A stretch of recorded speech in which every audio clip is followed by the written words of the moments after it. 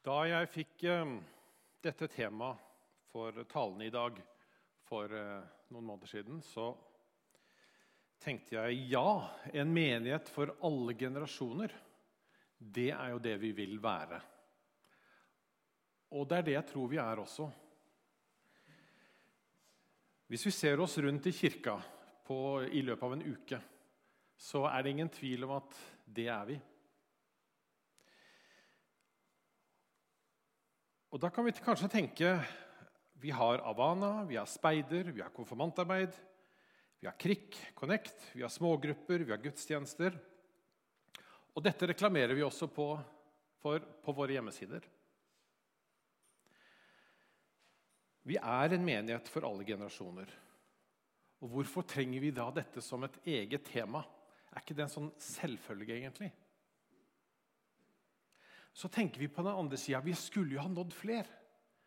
Vi skulle jo hatt enda flere barn, enda flere småbarnsfamilier, enda flere på Avana.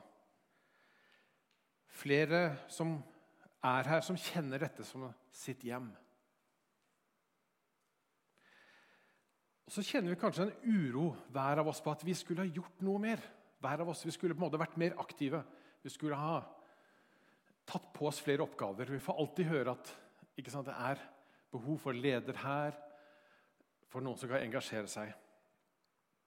Og den følelsen kjenner jeg også på nå i denne fasen av mitt liv, som godt voksen, som etablert, og som travelt opptatt med jobb og familie og mange ting. Så vi kjenner oss alle igjen at vi ønsker en menighet for alle generasjoner, og vi ønsker på en måte å heie fram det. Og så ser vi selv at jeg selv holder kanskje litt tilbake av mange grunner. Kanskje noen tenker at nå trenger jeg å hvile, nå kan neste generasjon ta over. Jeg tror vi trenger dette temaet mer enn noen gang. Og så er vi inne i en sånn spesiell tid. Koronaepidemien, den preger oss hele tiden. Mindre her i Norge enn mange steder, når vi ser hvordan koronasituasjonen nå i Europa er ganske tøff. Den stiger. Jeg hørte på radioen i dag tidlig at i Liverpool i England så får de ikke lov til å møtes med noen andre enn familien sin. Og mange steder er det innstramminger nå. Det er mange som er litt slitne. Litt sånn lei av det der med å passe på å holde avstand. Og så er folk vi har en del som er syke i menigheten. Mange familier har det tøft på grunn av det. Og kanskje vi kan i denne fasen kjenne at vi går litt sånn på halv maskin, at vi har nesten mer enn nok liksom å takle hverdagen. Og så hører vi når vi kommer på gudstjenesten, vi må nå flere, vi må nå ut. Vi er jo en menighet som ønsker å være midt i livet. Så dermed så har vi den dobbeltheten, tror jeg mange. Den der entusiasmen om at ja, dette er det beste, og samtidig så er livet ikke alltid like lett. Hvordan kan vi hjelpe hverandre til å være en menighet for alle generasjoner når livet også er litt tøft? Akkurat i slike tider, slike tøffe tider, har Gud gjennom historien vist at nettopp da kan han bruke oss på en spesiell måte. Ikke når alt går bra, men når det butter litt imot. Det hadde jeg tenkt å si litt om i dag.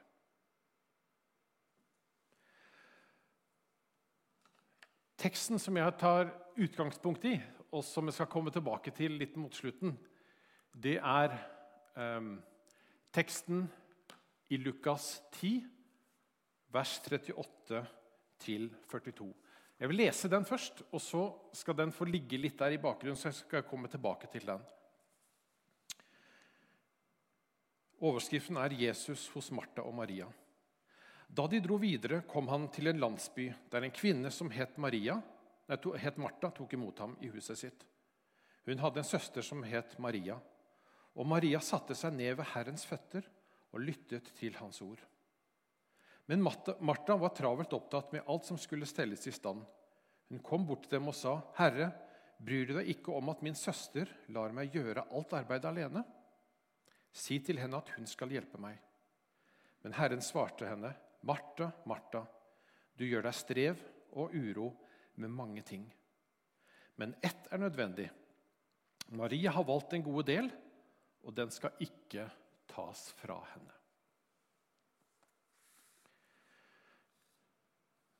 Jeg har lyst til å dele dette temaet,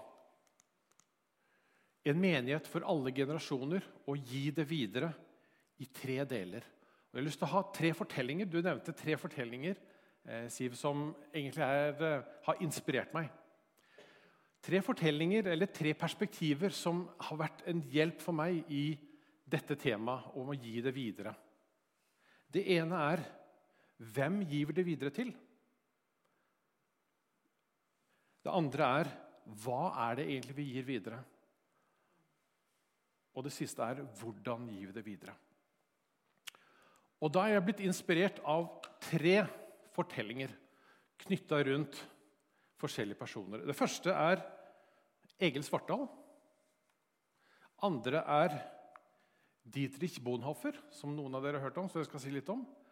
Og den siste er denne fortellingen om Jesus, Martha og Maria. Utgangspunktet for denne talen er, og en del av inspirasjonen, er boka av Egil Svartdal, Gi det videre. En menighet for alle generasjoner, spørsmålstegn. Han har ikke et utropstegn, men har et spørsmålstegn, fordi han utfordrer oss i denne boka. Samtidig så gir Egil Svartdal i boka si, Gi det videre. Det er en takknemlighetsbok for alle som ga han sjans til å prøve seg i forskjellige arbeid opp igjennom i menigheten.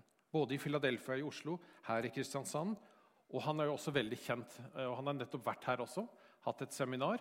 Han er veldig kjent for å være en tydelig formidler. Og han skriver i denne boka hvor viktig det var at generasjoner både hjelper neste generasjon i menigheten, både gi de støtte, gi de oppmuntring, tillit, og sende de ut i tjenesten. Egil Svartdal, jeg bare reklamerer litt for dere som har Instagram, for kontoen som heter Plussord, som kanskje mange av dere følger. Hvis ikke dere gjør det, og du har en mobil med Instagram, følg det. Våkner du hver morgen, hvis du nå skrur på telefonen, så får du et oppmuntrende ord på 1 minutt. Utrolig flott, og det er blitt veldig, veldig populært også. Så den vil jeg bare anbefale, derfor så hadde jeg det bildet der. Egil Svartdal kaller menigheten for den siste generasjonsboligen.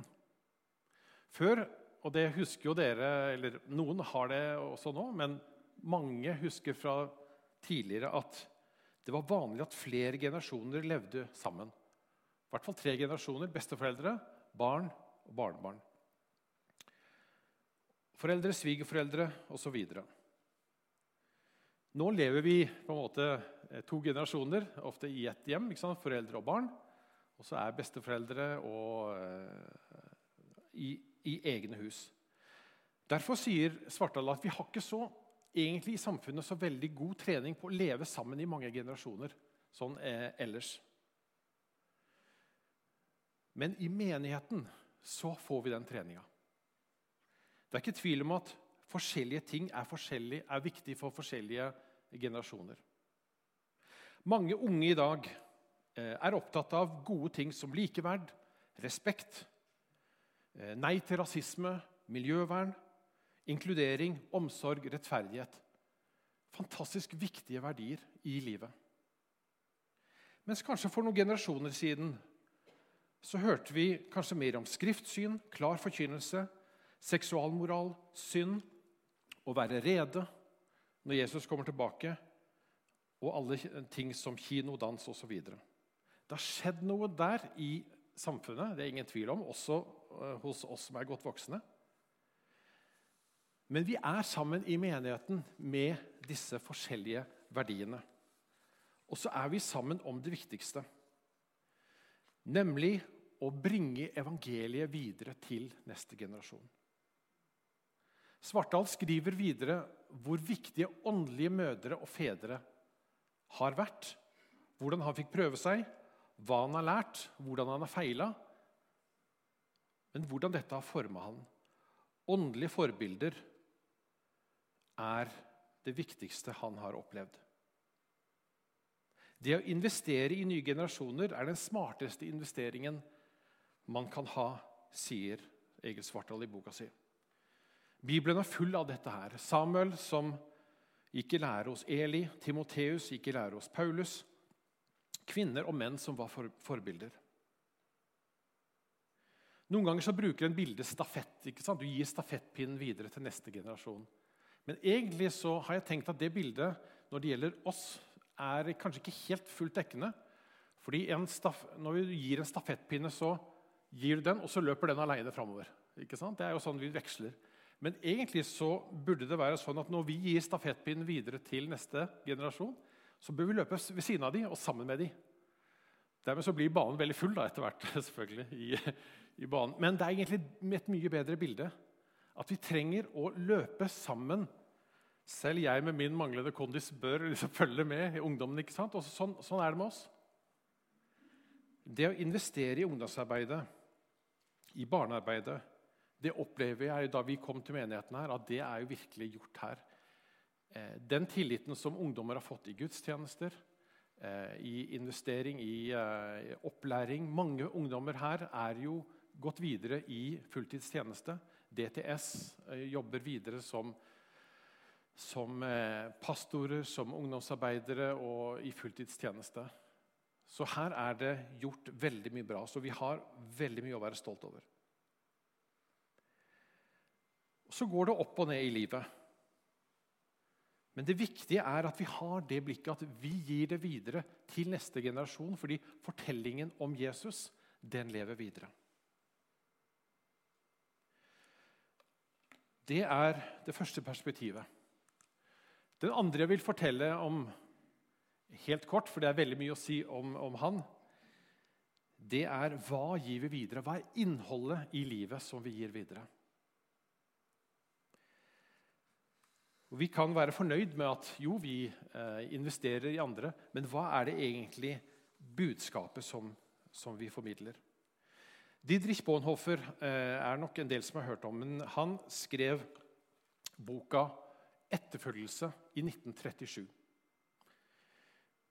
I sommer så skrev jeg denne boka, og når Roar spurte om jeg kunne tale, så sa jeg tilbake til at da vil jeg fortelle noe. Jeg vil bruke Dietrich Bonhoeffer sin bok Etterfølgelse på en eller annen måte. Han var en tysk-luthersk prest og teolog som ble født i 1909 og ble henrettet under 2. verdenskrig 9. april 1945. Han var aktiv i den tyske bekjennelseskirken, som var et kirkesamfunn som jobbet aktivt mot nazismen. Han skrev en rekke bøker før krigen, hvor denne boka, Etterfølgelse, og en annen bok, Fellesskap og bønn, er de viktigste. Og disse bøkene står som påler ennå når det gjelder dette med disippelskap. Og mange som i dag underviser når det gjelder disippelskap, og som jobber med dette temaet, med evangelisering og etterfølgelse, har brukt Bonhoeffer som sin inspirasjon. I 1943 så ble han nektet å skrive offentlig, og han ble fengslet og senere henrettet i konsentrasjonsleiren Flossenburg 9. april 1945 på grunn av hans tilknytning til motstandsbevegelsen som planla og utførte et attentatangrep mot Hitler 20. juli 1944.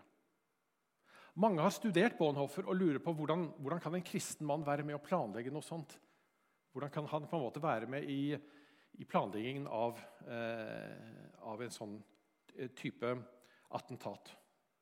Og det er det mye å si om, men hans vektlegging på at det gode må bekjempe det onde, det var noe av hans inspirasjon.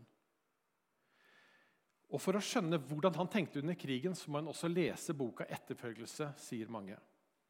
Helt kort så sier Bonhoeffer i boka at innholdet i livet, innholdet i troen, som vi også skal gi videre, det er fortellingen om den dyre nåden. Han snakker om billig nåde og dyr nåde. Den dyre nåden er evangeliet. Den er dyr fordi den kaller til etterfølgelse. Den er dyr fordi det er Jesus som kaller oss til å følge han. Og den er dyr fordi den koster et menneske livet, og den også skjenker menneskelivet. Den er dyr fordi den fordømmer synden, og fordi den rettferdiggjør synderen. Og den er dyr fordi den kostet Jesus noe, nemlig hans egen sønn. Bonhoeffer skriver så tydelig at vi har ikke noe valg. Som kristne så har vi ikke noe valg enn å følge Jesus. Det er på en måte ikke noe som vi på en måte kan velge eller velge bort eller litt. Vi er etterfølgere, og dette er noe som vi trenger å gi videre til neste generasjon. Følg meg er det første og siste Peter fikk høre av Jesus. Det første han hører da Jesus kalte han ved Genesaretsjøen, og det er det siste Jesus sa da han møtte Peter spurte han 3 ganger, elsker du meg? Etter Jesus hadde stått opp. I Markus 1,17 første gang, og i Johannes 21,22 siste gang. Så hele Peters liv er pakket inn i de 2, følg meg.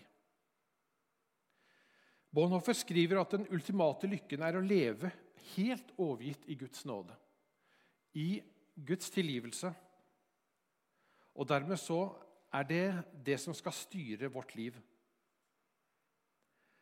Tro og lydighet hører sammen. Det høres kanskje, dette er skrevet i 1937, så sånn sett så er det lenge siden. Men det er et grunnlag for hva vi formidler videre, som jeg synes Bonhoeffer sier så bra. Vi er innpodet i Kristi legeme, skriver han videre. Et liv i etterfølgelse er livet. For å gi det videre må vi leve et liv i følge med Jesus. Så det å gi det videre betyr egentlig å følge etter. Å være i etterfølgelsen, der får vi inspirasjonen til å gi det videre.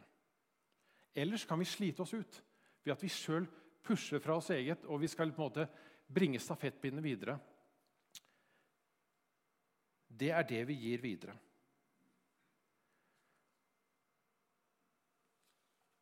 Så den siste fortellingen som jeg har lyst til å ta fram, som jeg tok nå, som jeg leste i begynnelsen, det er den største inspirasjonskilden og den siste av de 3 fortellingene.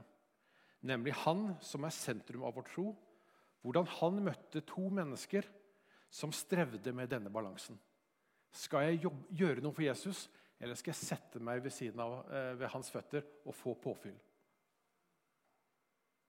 Hvordan skal jeg leve? Skal jeg lese, studere, be, være nær Jesus, få påfyll? Eller skal jeg være på beina og formidle? Ikke sant? Den der spenningen der, den lever vi med. Og noen ganger så kjenner vi at jeg får bare lyst til å være som Maria og sitte ved Jesu føtter. Andre ganger ser vi på klokka og sier at vi trenger ledere. Ikke sant? Vi må ut og vi må jobbe og så videre. Kan jeg være begge deler? Eller skal jeg være Maria, eller skal jeg være Martha? Det er jo ofte sånn vi kjenner på, ikke sant? At på grunn av samvittigheten så er vi Martha, på grunn av å tenke på oss selv så er vi Maria. Og så strever vi med det. Hvordan kan denne fortellingen hjelpe oss i å leve i en balanse? Jesus kom til Maria og Martha etter at han hadde tatt imot 72 utsendinger som var i fyr og flamme. Han hadde sendt ut 72 disipler eller utsendinger, og de fortalte at det skjer jo helt fantastiske ting.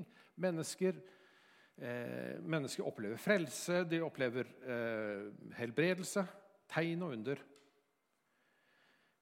Men Jesus, han begynner med en gang å undervise etterpå det. Han gir instrukser, men først og fremst så begynner han å lære. Han tar de som er ivrige, men samtidig slitne, inntil seg, og så sier han, sett deg ned. Nå trenger du og jeg tid sammen. Du er en etterfølger. Du har tatt imot den dyre nåden. Nåden forandrer livet, det skal den, men nå trenger du påfyll. Du trenger å kjenne min nærhet. Kom til meg, alle som strever og har tungt å bære, jeg vil gi dere hvile. Det sier jo Jesus, og samtidig så sender han oss ut. Vi er en menighet, en kropp, der alle må få prøve seg. Og så samtidig trenger vi å gi omsorg og lede noen inn til Jesus. Så det tredje spørsmålet, hvordan skal vi gi det videre, tror jeg vi finner nøkkelen her. Martha gjorde ikke noe galt, og Jesus sier jo det at du gjør deg strev med mange ting, men han sier ikke at hun ikke skal gjøre det. Men en gode del, det er å sitte ved Jesu føtter. Vi trenger ikke at folk blir utbrent ved at de bare er på beina. Vi trenger den plassen ved Jesu føtter. Men for at vi skal kunne gi det videre, så trenger vi å være etterfølgere. En annen versjon av bildet kan jo være at det var flere rundt der. Vi ser bildene at Martha ser litt bedende på Jesus. Hjelp meg nå. Si at hun må hjelpe meg. Men Jesus svarer at ett er nødvendig. Hvis du kjenner at du er Martha, at du kjenner at du er på en måte på hugget hele tiden, eller du kjenner at du mest får lyst til å ta en pause fra alt, så sier Jesus, sett deg ned ved mine føtter. Kjenn at det viktigste er at du er en etterfølger. Og jeg tror først da, hvis vi kan være en menighet som får dette påfyllet, så kan vi være en menighet for alle generasjoner. Og dermed så tror jeg at vi som godt voksne, som er de aller fleste her da, skal vi være åndelige mødre og fedre, så trenger vi å ha dette perspektivet. Så hvordan er livet ditt for tida nå? Er du sliten, eller trenger du å sette deg ned som Maria gjorde? Vi skal få være en menighet der vi skal få være sårbare, vi skal heie på hverandre, vi skal være forbilder, men det viktigste er at vi er etterfølgere, vi er Jesu etterfølgere, som Bonhoeffer skriver. Der har vi ikke noe valg. Det er vi kalles til å gå i Jesu fotspor og være sammen med han. Den gamle salmen som jeg sang mye i min oppvekst i Misjonssambandet på bedehuset, det var et vers som egentlig er utrolig sterkt og riktig. Og så tenker jeg på det når jeg forberedte meg i dag. Ved Jesu føtter ei stille stund, når orda kjem fra hans egen munn, når jeg med Jesus alene er, da er det hugnad å leve her. Der er kraftsenteret vårt, og der skal vi med alle våre generasjoner i menigheten få være, og så skal vi få utruste hverandre.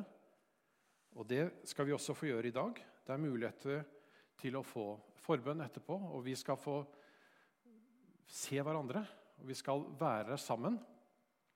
Og så skal vi få, selv om vi må holde meters avstand, så kan vi vise omsorg, vi kan vise menigheten, vi kan vise hverandre at vi er en menighet for alle generasjoner. Vi trenger Jesus, og vi trenger hverandre. Skal vi be. Jesus, takk for at du er alle generasjoners Herre. Takk for at vi får komme til deg. Jesus, hjelp oss å leve i denne balansen mellom å være på beina og være på hugget, og samtidig å sette oss ned. Og at vi skal få gi det videre til neste generasjon, at vi skal få heie fram de unge, at vi skal få nå flere. Det er derfor vi er her som menighet. Men så trenger vi samtidig å være i din nærhet, ved dine føtter, og være etterfølgere. Vi er kalt til å være etterfølgere, vi er kalt til å leve nær deg. Dermed så vil du vise oss hvem vi skal gå til, hva vi skal fortelle, og hvordan vi skal gjøre det. Vi ber om visdom til det. I Jesu navn så ber vi. Amen.